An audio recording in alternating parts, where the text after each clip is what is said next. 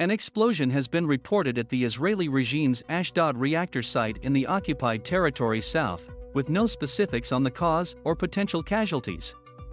The explosion was first reported by Israeli journalist Eddie Cohen, who shared a video of the incident on his Twitter account on Tuesday, claiming that it occurred at the Ashdod Reactor complex in southern Israel.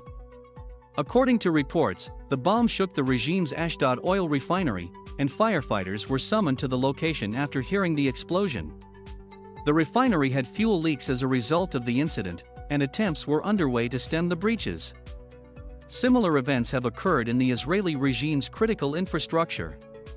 Please like and subscribe to our channel for more updates.